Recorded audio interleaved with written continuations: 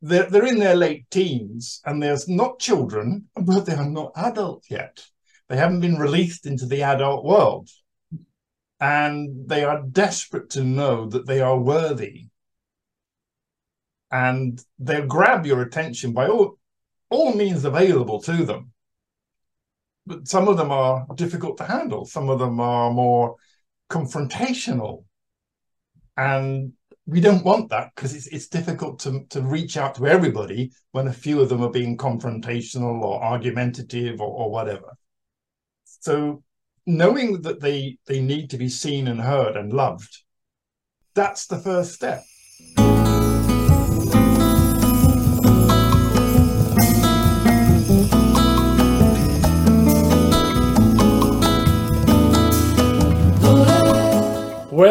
Welcome. I'm your host, Stefano, and this is When Leaders Talk, a podcast about leadership and, most importantly, about leaders.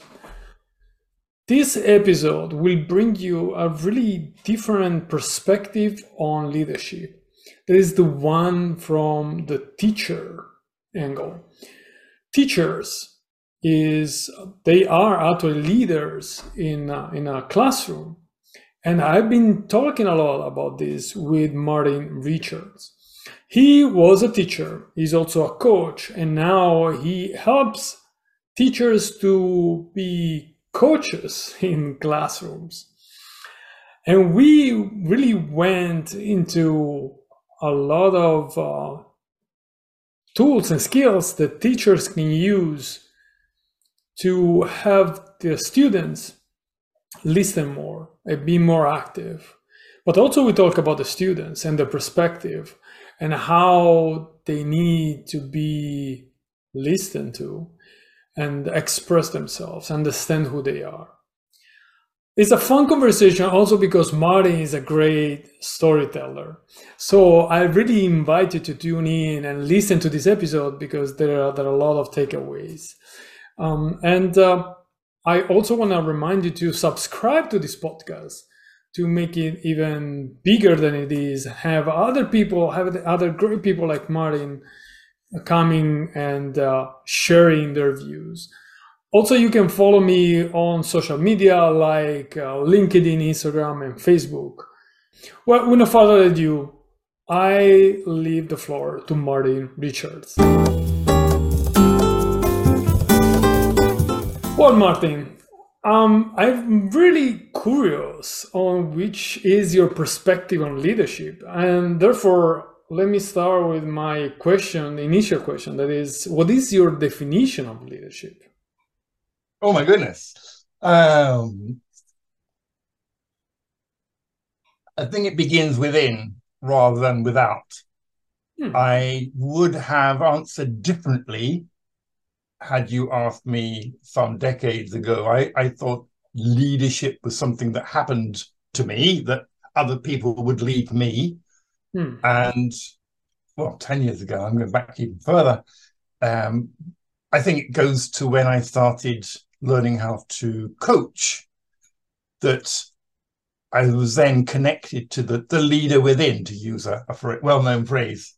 Yeah. And that helped me a great deal to understand that leadership isn't something that I'm a victim of, but I am my own leader, and often in a situation where I get to be the leader of other people, perhaps not in a formal way, but just by doing it. People see it and see it for what it is, and either like it or don't. So, I think it's to do with connecting with something that's within all of us. And so that thing has a purpose, and connecting to that purpose. And then in the outside world, the physical world, manifesting that desire, whatever it might be. So you are basically implying that everyone is a leader, right? Yeah. Going well beyond, the fact that you have someone to manage and lead, and you have some responsibility, and that's basically a concept that I really like, because it comes, as you said, it starts from within. And you need to be the leader of yourself. That's not really an easy feat. No, indeed not. No. I think there's like a projected sense of the leader, or the leadership, the team is something outside and something to follow, and they are, from my perspective, something to resist often, or to question. And once the idea of leadership from within was presented to me, then it became much easier to be a leader, to want to be a leader, because it was no longer something that was externally imposed. Right. I like this. I like this perspective. And actually, I know you have a very special background. You know, you come from the school environment. You coach teachers, basically. And I really wanna approach this conversation with you, trying to go deep into the role of a teacher and how they can be more effective in their job, in their allowing the kids or whoever they are teaching to learn more. So what is your what is it you would say to a teacher? What would you suggest to a teacher to be better in their job and what they do? So when I get to speak to teachers, there's usually a reason for it. I'm not randomly grabbing, any old teacher, any old where. So there is like a little bit of a relationship, a connection between us. And it's either because they've seen me demonstrate coaching, or they've seen me hold a talk or a lecture with the teenagers in particular, because that's my age group. And they're curious about what I did that was different, because when I'm in charge of their students, something different happens than when they are in charge. Obviously, I'm trying to do something different than what they are doing, so the outcome becomes different.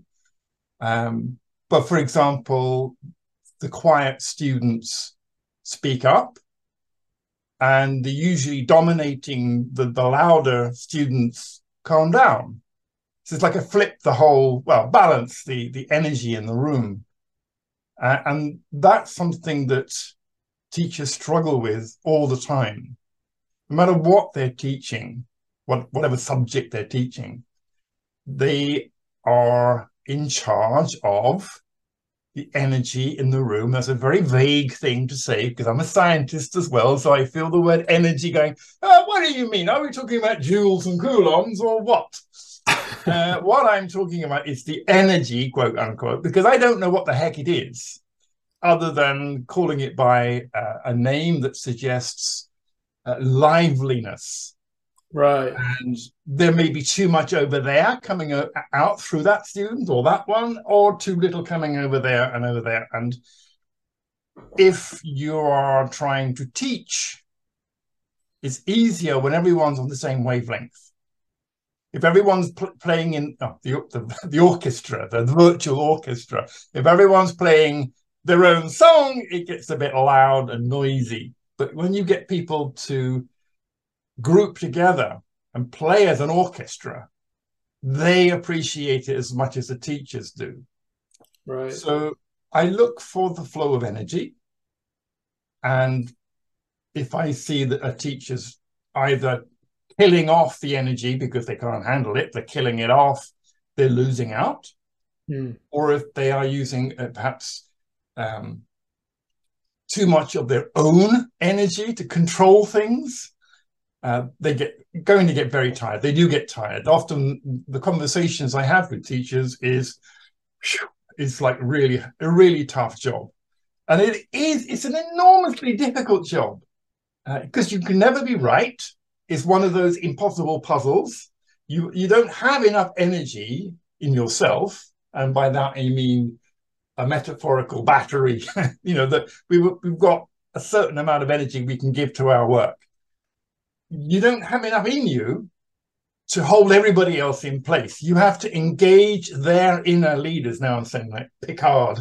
I'm trying to switch on the students' inner leaders. And basically that's what I do in my talks, in my connection with students, is to find that switch.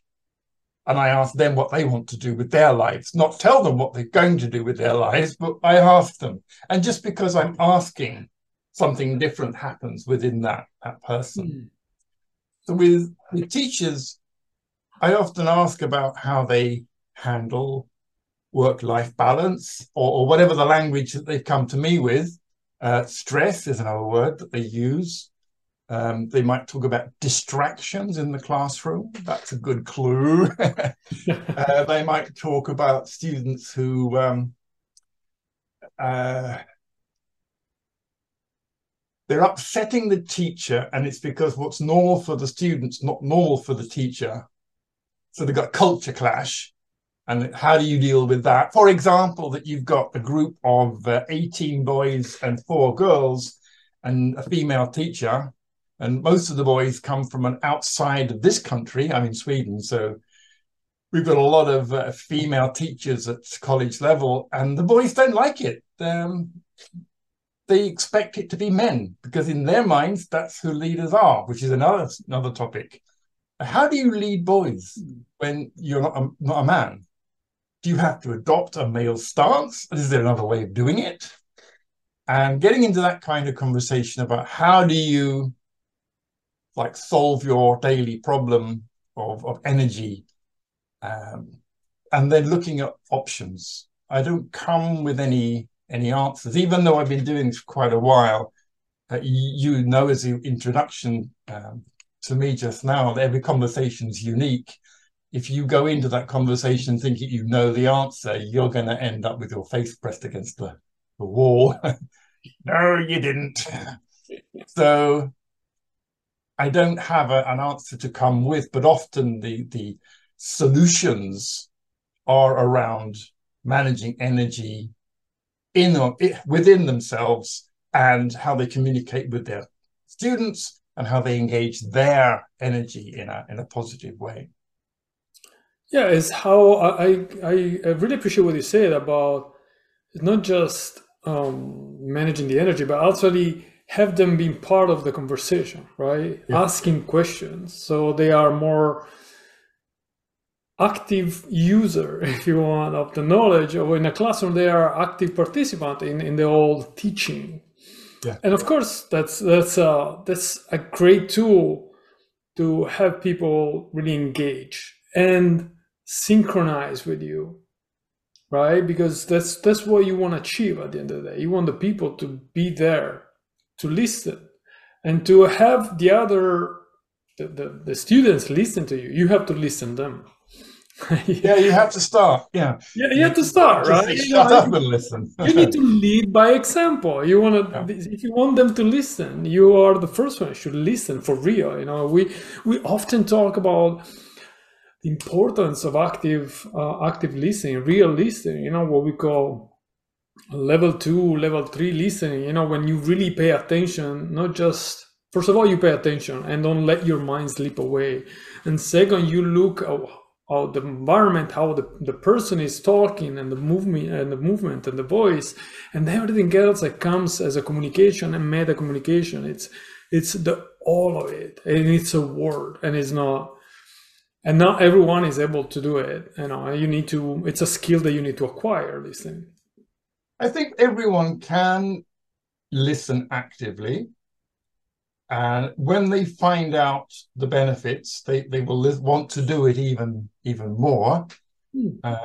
If a teacher has learned to control using force, now I'm using the word force in a non-scientific way. I mean, by demanding attention, by punishing anything that's not regarded as good behavior. If they're doing that, it's sometimes difficult to get through to them that they don't have to do it, that there is another way.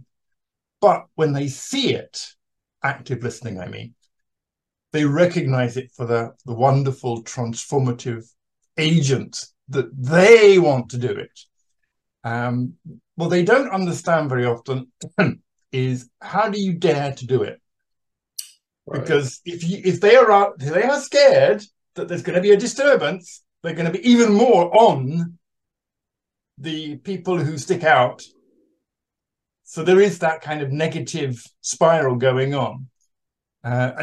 Attacking that doesn't help. Telling them, that teachers, that it's not a good thing to do doesn't help. They need to see it in action. Just switch this off. And then they want to, very quickly, they want to do it. One of the benefits, and we could talk about the benefits for the students, but the one that hits home is the benefit for the teacher. What if your job was a whole lot easier, if you didn't have to expend quite as much energy to get their attention? For example, and I do tend to tell stories, so go ahead. Yeah. I'll tell you this one. So the class I was invited to speak to, I didn't know, but the teacher had been fighting with them for quite some time, and with good reason. The students had been taken out of one school and put into this school because their own school had gone bankrupt. That's something that can actually happen here in Sweden. And now these students were mixed in with other students on a sort of day-to-day basis, and they didn't like each other. It's us and them going on. And the teacher was also kind of bought into the idea that these students weren't very good. They were not well behaved. They were academically not very good. And I can see all the reasons why that teacher felt that she had to engage them with vigor, let's us say. But she was not getting very far with them when I was brought in to offer an alternative perspective. Yeah, I'd worked at the college before, so I worked at the school before. So they knew me and they said, Martin, would you like to come and give a talk? And that's code for, could you calm them down a bit for us? Because, they're climbing the walls. You're the specialist. Yeah, I'm the specialist. So that I come along and I'm chatting to the teacher and I'm thinking, ooh, this poor lady is so wound up. Her eye, the whites of her eyes were getting more and more visible as we got closer and closer to this room. And then she tackled one of the students and took him outside because he was really, he needed some time in a conversation with his teacher, really needed that. But she forgot that she left me in a room with 20-something kids who didn't know who I was or why I was there. So I had a briefcase at that time, put my briefcase on the table and I stood in front of them in a kind of, I'm waiting, and they carried on talking. Well, I was fine with that because, in a battle of wills, the one who expends the least energy is going to win. So I waited. And at some point, one of the students leaned over her shoulder and shouted at me, said, "You have to shout to make us quiet." "Oh, no, I don't," I said. Oh, I'll wait until you're ready. They carried on talking, but they were tracking me. I can tell because I moved around. They were tracking me all the time to see where I was, what I was doing. Was I getting angry? Was I about to shout at them like everybody else did? Or what? And now the one who'd said to me, "Oh, you have to shout," said, "Oh, are you going to tell us anything?" I go, "Absolutely. I have a whole hour of material here when you're ready." And then it was like messages within the group. "Oh, shush, he's going to say something. Shh." And it went really, really quiet. And I said something like, "You see, you have the power to get yourself ready to learn, even from someone you don't know." I said, "I'm sorry, your teacher hasn't presented me, so what would you like to know?" And they quizzed me on who I was and why I was there and what I was doing. And then they went from like backs turned to leaning forward and lapping up I had stories to tell all the time, you see. But I proved to them quite quickly that they are in control and they can choose the outcome of their learning, their lessons. It can either be chaos or cafe conversations, or it could be whatever I had in my bag. So, yeah, there's leadership for you. Oh, yeah, I know. Their internal... No, that's a fantastic story, and what is clear to me, what you were talking was like, it's like a team. You're creating a team, right? It's like working with a team where the teacher is the leader, but everyone else, they want to have something. They want to not just learning. They want to talk. They want to express their concern, their doubts, and that's why it's important to, as you have explained very well, and to ask questions and to have people answering. Everyone wants their voice to be heard. Yes. They want to be heard. They want to know that they exist. Yes. And they are of value. Right. Even though they're only, I said, well, they were 19, 17 years old, some of them did different schools. They're in their late teens, and they're not children, but they are not adults yet. They haven't been released into the adult world. And they are desperate to know that they are worthy. And they'll grab your attention by all means available to them. But some of them are difficult to handle. Some of them are more confrontational. And we don't want that, because it's difficult to reach out to everybody when a few of them are being confrontational or argumentative or whatever. So knowing that they need to be seen and heard and loved, that's the first step. The second is that they need to know that they are their own leader. Some of them are very willing to step up and lead others, but are really bad at leading themselves. So, I mean, you can get a situation where a person is leading other people so that they don't have to lead themselves. They are making everybody else chaotic because of their own inner chaos. And when you connect their behavior with the chaos in the room and ask them how that feels to be, so much in charge of everybody else, one word from you and everyone's laughing or everyone's, hollering. How does that feel to have so much power? And how do you apply it to your own life? That taking control of yourself, and they go, what? New thought, entering head, danger. and often no one's challenged them to use the strengths that they've got in a constructive way. They've said, stop using them in a destructive way. Let's explore that fourth quarter. Let's explore what I don't know, which is how you live your life, and what you don't know, which is how you live your life. How are you going to do it? You're new to this adult world. How do you want to turn up in the world? Is this it? Is fighting it? Is that how you want to be in the world? No, that's too direct. But anyway, the undertow of one's thinking is this what you want? You're getting what you have a tremendous control over moving the people in this room. How about focusing on yourself?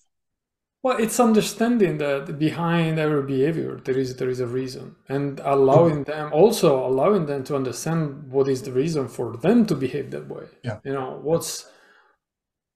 There is this technique of asking yourself 5 times why, until you finally reach the core business, the real root of your behavior or your approach or whatever it is. Yeah. And that's really the first step into self-awareness. And self-awareness is what you need to lead yourself. Yeah. So everything is a circle, and I find your words inspiring. Also because, of course, one thing is talking to adults, and then you can discuss about self-awareness for hours. But I guess if you try to approach this topic with a kid, they will look at you like, oh, what are you talking about? I know who I am. Actually, no.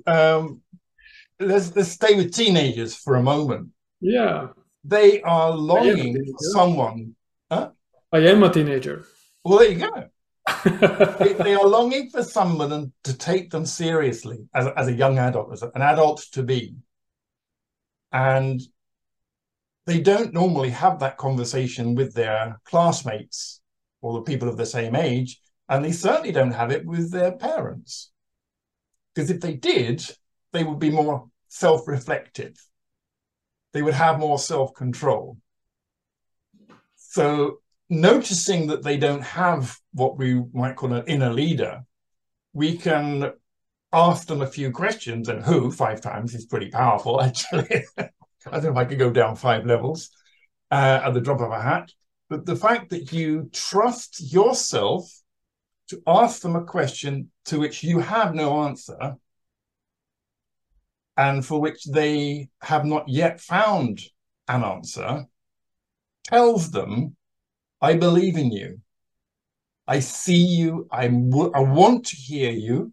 Rather than saying, I want to hear you, you actually demonstrate it by hearing them and take them deeper than perhaps they normally go in an ordinary conversation. And notice when it gets horribly uncomfortable for them, and then just hold them there for a second. Breathe in that moment so that it becomes more comfortable. And from that, you can turn the classroom bully into a classroom leader. You can turn the introverted, panic-ridden into someone who's willing to express their fears. I don't know the Swedish system, and but what it sounds to me is kind of revolutionizing the teaching. It's a different approach. I'm used to even good teachers, but they come to school to do their job. So they for 1 hour they teach, and really in few occasions in my recent young life, when I was at school, I remember teachers really get interested in who we were.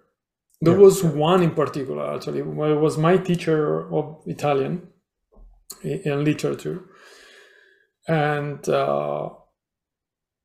through having us writing essays and everything, but she understood that was a good way also for us to express ourselves. So the essay was not much about the topic, it was more like what we thought about the topic and what was behind our thoughts. And this was actually a good way for me to understand something more about myself. Yeah. And she was never judgmental on what we were writing.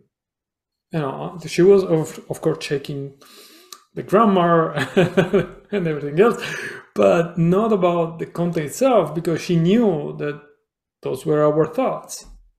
But she was one of the few.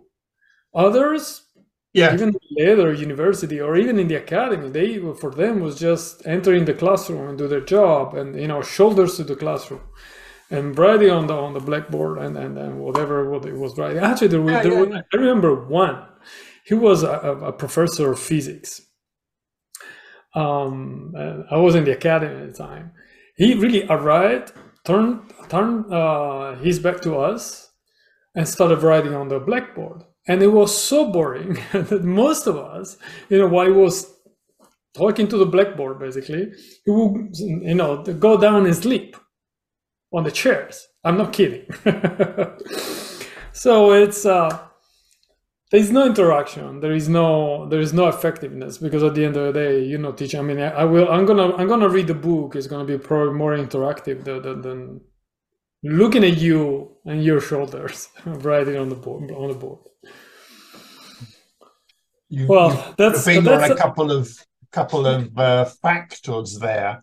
Yeah. That if the teacher has their back to the students for more than half of the lesson, it's probably because the teacher is scared. That's okay. They're scared of the students, so they hold on to the subject. And what they're scared of is getting taken off topic. So a teacher who says, okay, today it's a science lesson, or today it's an English lesson, what do you want to know? What would be useful to you? Puts them into a place of teaching something that they might know nothing about. And that's not nice when you're there to teach something. You have a script, you have a list of things to teach them today. And often if a teacher's focusing on the subject and has their back, metaphorically or physically, to the students, there's a fear going on that it won't turn out right if they turn to the students and ask what they want. Now, if you've got 100 or 200 students, you can imagine that it'd be very difficult to manage. What do you want today? But if you are the kind of person who's really interested in the students primarily and can answer anything about any subtopic of your subject you're teaching, you feel confident about teaching that, you'll find a way of polling the audience. And you can do it technically with an app in your phone, for example. You can send messages. There are ways. And you get 3 or 4 or 5 topics from the audience. And you go, okay, so this is what would interest you today. Let me talk about them. One, the students are really interested because the topic's of interest to them. They just asked. And they put you as a teacher into a place of vulnerability. You didn't have a plan for this lesson. The topic is now this. It's in the subject, but it's now this. Let's see what you can do. Now, you should, if you know your subject, you should be able to talk about any part of language. You should go anywhere. But what tends to happen is, and what creates this turning their back to the class, is the teacher has prepared a lesson which they are going to regurgitate. And so many times I hear this, oh, I read a book yesterday in preparation for a lecture I'm going to give tomorrow. Okay, so what if the students actually find something else interesting? Look, they don't have any choice. They're going to have my lesson, whether they want it or not. So that's the origin of that turning their back to the students. And if you get a teacher who comes in and asks, what do you want to learn today? You know you've got a really good teacher because he or she is willing to go wherever you want to go. I'm a master of this subject. What do you want to know? And that is really encouraging for a student to know that their teacher is willing to go anywhere with them and willing to say, that's a bloody good question. Everyone laugh. I'm going to have to look that up, aren't I? All right, thank you. All right, stop laughing. Thank you. Shown full vulnerability, full authenticity. I don't know this bit. It's been a while. Let me look it up and come back to you next week. And then when you come back to that lesson, you say, here's what you asked me to deliver. Are you willing to listen? Are you ready for it? And maybe they'll say, we've got over it. We're just testing you. Who knows? But that dialogue then creates trust, creates a learning platform. You can then teach them whatever it is you want to teach them. Isn't this approach similar to the Montessori teaching method? Isn't Montessori wonderful? That not only did she come up with this stuff 100 and something years ago, but she put it into action. I am in awe of that woman. Oh, yeah. I would have understood her because she, despite she was Italian, I must say that. That's what I was thinking. I don't speak the language. Yeah, I found this fascinating. I think that if I could hear a teacher now, the objection would be, oh, but you have a program to follow. In a year you have to teach all these topics, and if you let them choose, you're never gonna finish. Well, where does that come from? Where does the list of topics come from? Well, I can speak for the Italian because I know it's the state that actually is the government who decides that. Outside the teacher and outside the student.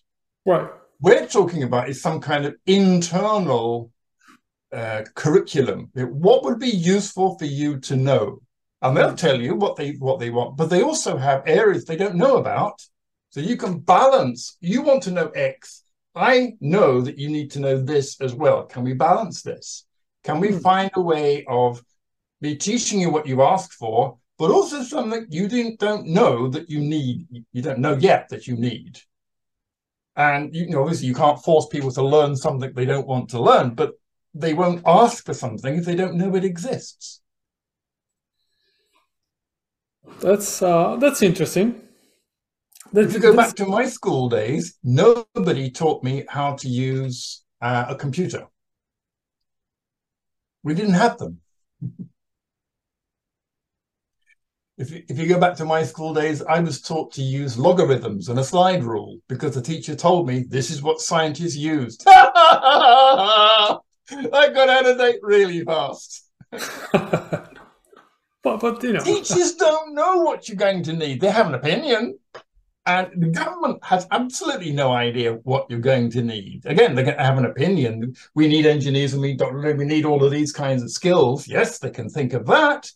We also need citizens who are willing to explore the unknown, because the thing we can be sure about is the future is unknown. A little bit we can plan, maybe 5 or 10 or 15, maybe 20 years, depending on what it is they're talking about. We can plan ahead a little bit, but we can't plan ahead to infinity.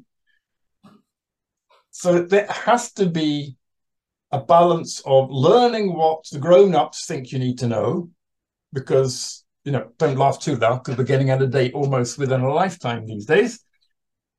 And to say that, I think you need to learn cursive handwriting. You know, the proper handwriting. Right. You need to be able to use calligraphy.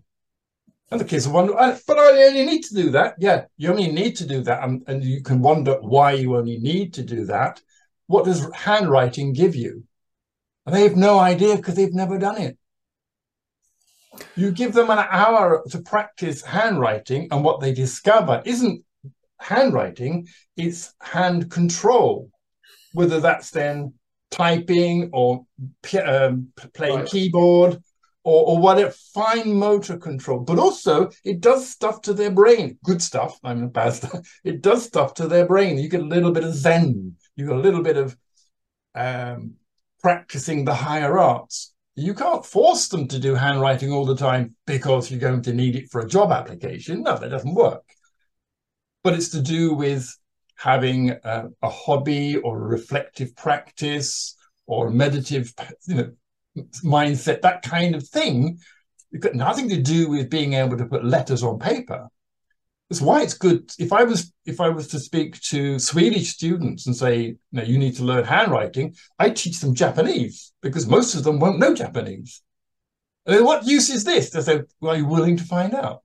Are you willing to spend an hour with me to discover what it means to you to be able to reproduce those characters perfectly? And you're going to have to do it 20, 30, 40 feet, you know, until it's perfect. It might take an hour to get those 3 characters, and it says, I am great, or something like that. It's something inspiring. Just to sit with them and then to talk about it afterwards. How did it feel to write this? How did it feel when you couldn't, when you fucked up? How did that feel? And how did you get past it? And how does it feel now that you can? What do you want to do with that feeling? Is that a feeling you want to have in your life, of the sense of completion, for example? And you can do this with young children. It doesn't have to be, I keep talking about teenagers, but it can be even in primary school. Well, that's a good point. But let me ask you, you know, trying to go back to the leadership role of teachers, you know, what are the attributes that a teacher should develop to be a good teacher in your, of course, in your vision of teaching? I think it's the balance between, I mean, if we're employed as a teacher, there's a contract. And the contract is to teach the syllabus to these and whatever children come to you. So you need to balance that external imposed syllabus with what's going on in the classroom. Right. So it's a lot about social, emotional training, perhaps. But really to center themselves where they are on that, not to be a victim of either the external, like, oh, I have to teach this, it's on the whatever, or I'm only doing this, I'm only doing listening to the students, because you end up in trouble if you only do one or the other. You need to find a balance. And as that teacher finds the balance, it's finding the balance between the inner world and the outer world. You are a role model for your students, even quite young age. that this is what grown-ups do. There isn't an answer. There isn't a single answer that's the same for everybody. It's a balancing act. And when the wind blows in a particular direction, you need to know that exactly, and adjust and adapt and be flexible. Because who knows what's going to happen, in your lifetime. Is but talking to 15-year-olds, and when they see pension as something that's hundreds and hundreds of years away, it doesn't usually enter their vocabulary. But it is a question that they can answer if they have the right tools. And I think that's the sort of thing the teacher needs to be doing, giving them tools that are generally applicable in any part of life. Making choices is the one I talk about the most, I think. If I can help teachers to help their students to make choices, the ones that they can look back on and go, yeah, I did the best I could at the time. Yeah, I'm still learning. Or, oh, that was right. Wow. I was just thinking of a lesson that I observed, that it was with 10-year-olds, 11-year-olds. They were very noisy, and they were making little houses out of paper. They had paper, and they were cutting it and gluing it, and there was paper everywhere. There was glue everywhere, and there were haircuts going on, and it was chaos. And I'm thinking, oh, this will be good. The end of the lesson is coming up. Let's see what this teacher does. And I must admit, I had an expectation in my mind that, that thunder and lightning was about to come down on the kids. And she sat them in a semicircle, and she asked them one by one, how satisfied are you with well, she did say it different ways. How satisfied are you with what you've done in the lesson, what you produced in the lesson, how you've been in the lesson? So she went around. So everyone got, to their mind, a different question, but it was all, take a look inside. How are you doing? And they all went, I was really shocked because I thought they would fight back, but they didn't. They went, oh yeah, no, yeah, okay. Yeah, but so sitting there with a fist for the glue. Yeah, it got out of hand. Well, what got out of hand? What happened? And she was curious, non-judgmental. So she needed to lean into that horrid chaos wind. You could see she planned something else. She had something else on her mind when she had started this lesson. None of the houses got built. Out of 20-something kids, nothing happened. It was just chaos. But they learned they can make new choices. All of them, because she asked, what are you going to do about it? What will be different? What will you do differently when you come back after lunch? She wasn't wagging her finger at all. She was asking to wag the finger at themselves. Find something that you would like to change about what you did. Okay. And when she finished, she said, okay, well then line up outside. Don't go anywhere. Line up outside and we'll go to lunch. So I had a few seconds with it. I went, I'm blown away. That was like leadership, but that was coaching on top level. Oh, she said, just good teaching. I said, how did you actually feel? She said, I spent so much time preparing that lesson. I didn't notice. She said, no, you weren't supposed to, and neither were they. My problem. I'm furious. It's my issue. I can still guide them to find a better self and give them another choice. Now, well, this teacher doesn't need me hanging around, except maybe to stroke a little bit and say, wow. For championing purposes. Yeah. I mean, I was there just to observe, but I could walk away and say nothing.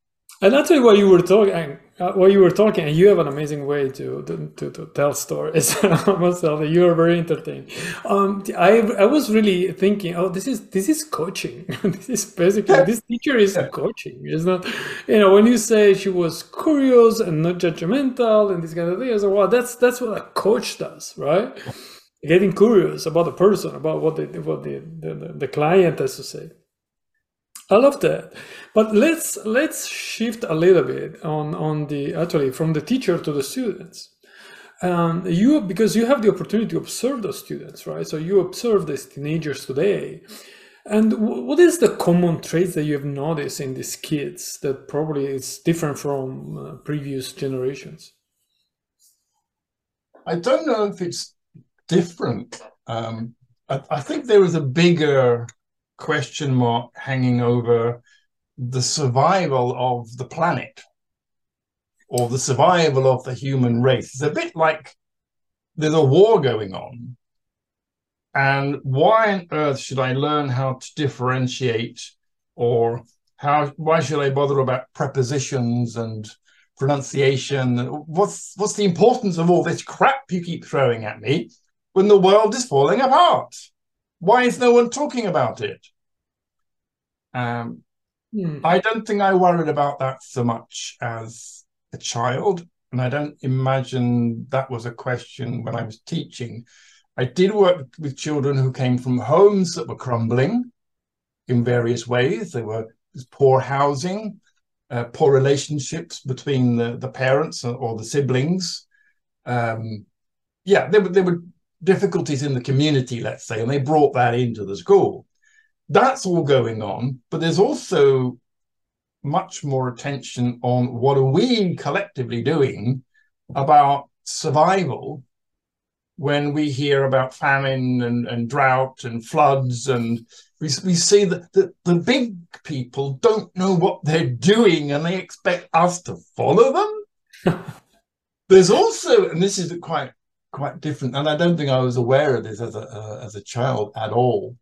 I see young people stepping up and saying, if the adults aren't going to do what needs to be done, get out of my way.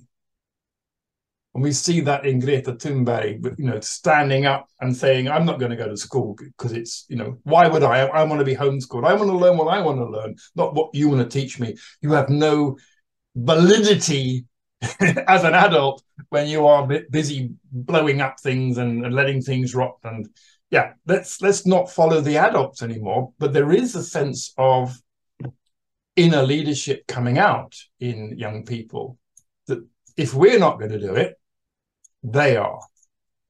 And I find if I'm willing to listen, they are often more adults, i.e., more willing to step into the unknown than many of the adults that are in charge of them. You've got adults who are scared, in charge of kids who are looking for leadership role models. Well, what I understand then, that there is more awareness of where we are as humanity right now. And the example you made of Greta Thunberg is perfect, because probably she's the one who, some people they support her, others they don't, but that she stepped up, right? She was the one with other kids of her age say, well, you are ruining this planet. We have to live to this planet a bit longer than you do.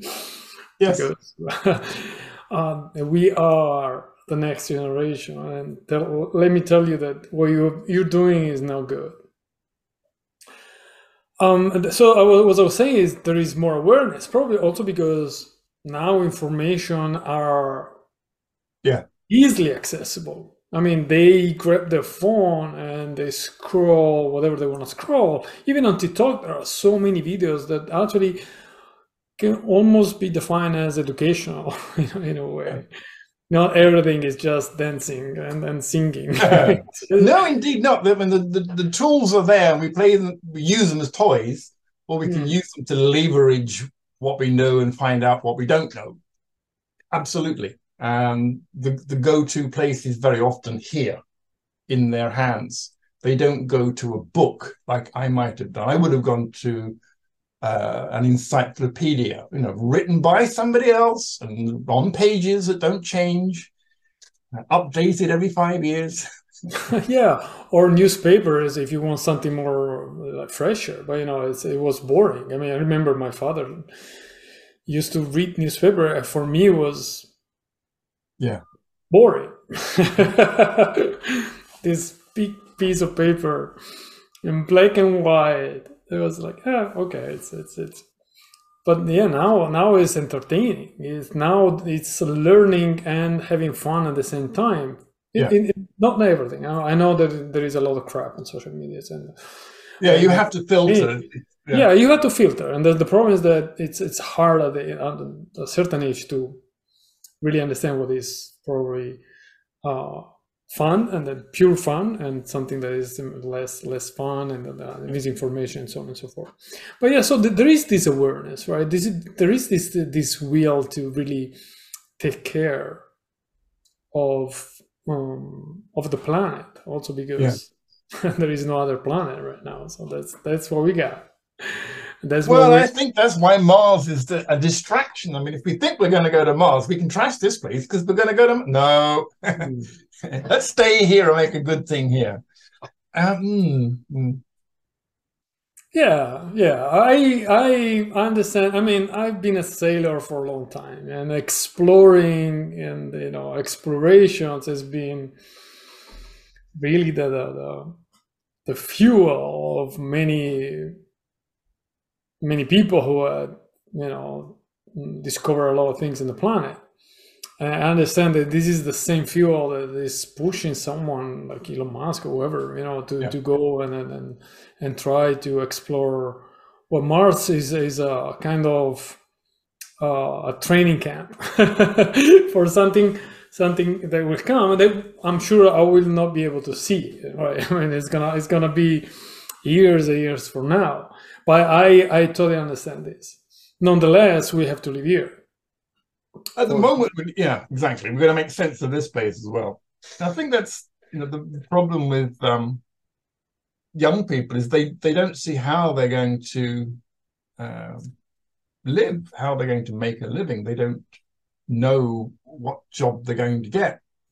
And is it one job? Do I have to train for one job, or what? I mean, how do I do this grown-up thing of earning enough money to live in a decent place? Do you think it's like they got they can become more mature too quickly? No, I think it's the opposite. I think we delay their maturity. We keep telling them that they're not ready. You're 14, you don't know. You're 15, you don't know. You're 20, you don't know. You're 25, you still don't know. And that may or may not be true, but going back a generation or so, people were working at 15. Well, okay. I see that we have reached almost the hour of the conversation. It was an amazing conversation, but I really want to take time for the last question, Martin, because I'm not sure that it's a kind of wrap up of what we say, but what is the suggestion you will give, not just to teachers, but to anyone actually who wants to be a good leader today? Yeah. I think this applies to parents and teachers. I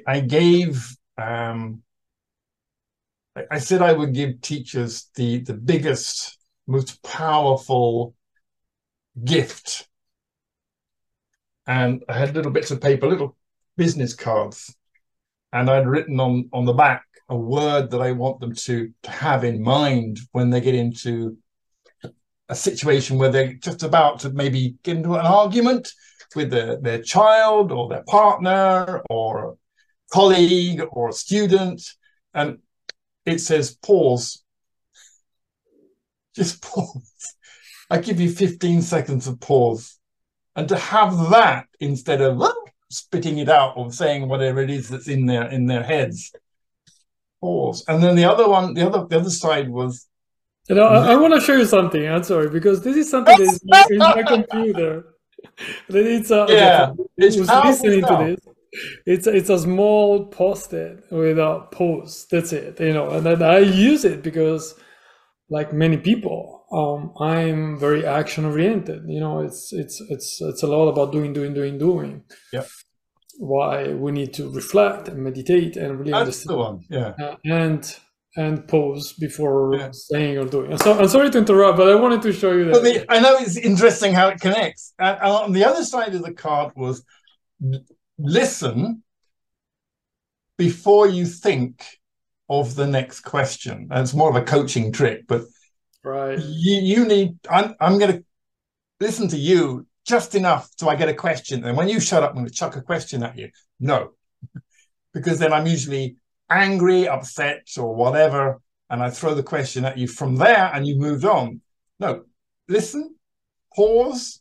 Now I start to formulate the question based on what you've said. And it's with curiosity, non-judgment, which was the other hand. And what teachers were saying, I don't have time to pause. Isn't that awful? They believe they don't have time to pause because they got so much to do.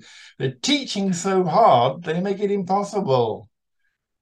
But the ones who take a moment, and you can imagine how this would be at the end of a lesson where you just, okay, it's 5 minutes to go. Let's all pause and reflect on the question, what just happened? Or what did I learn? Depending on, if there's something that happened, what did I learn today? And when they've done that, who's willing to share? And you'd be amazed how much they've learned. They've learned tons of things you never taught them. Especially the young ones. They didn't make up stuff, but they've learned stuff. They think they've learned something because that's the essence of the learning they've got from the lesson. You never decided to put that in. So, pause is really powerful. And of course, it means I can just check out for a few minutes. It's okay. I don't have to do anything. I can just pause. I can think of something, sure, but I don't have to action it.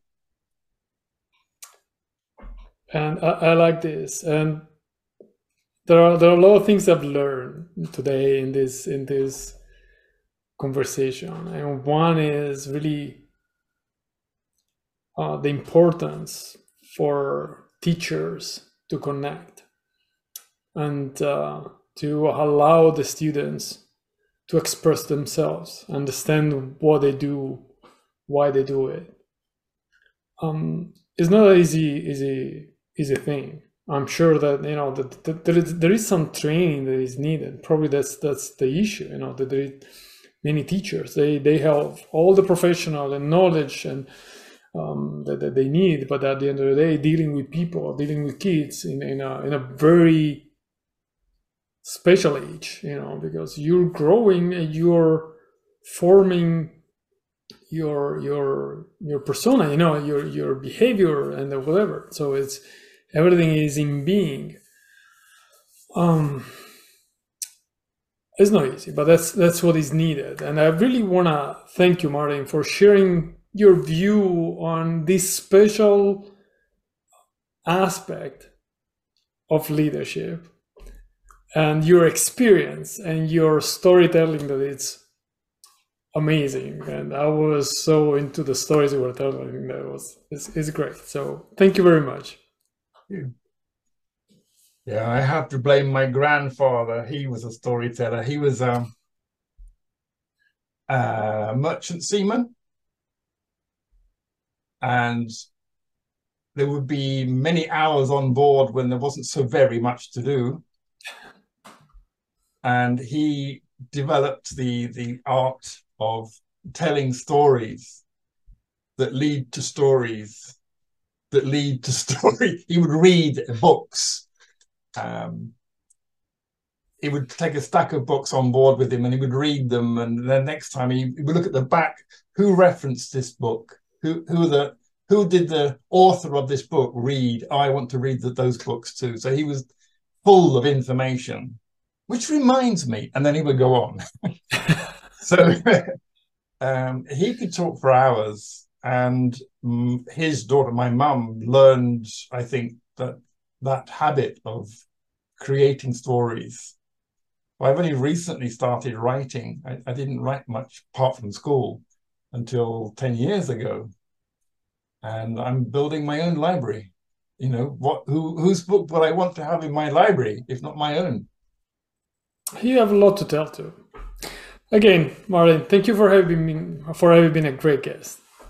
Thank you. I enjoyed it.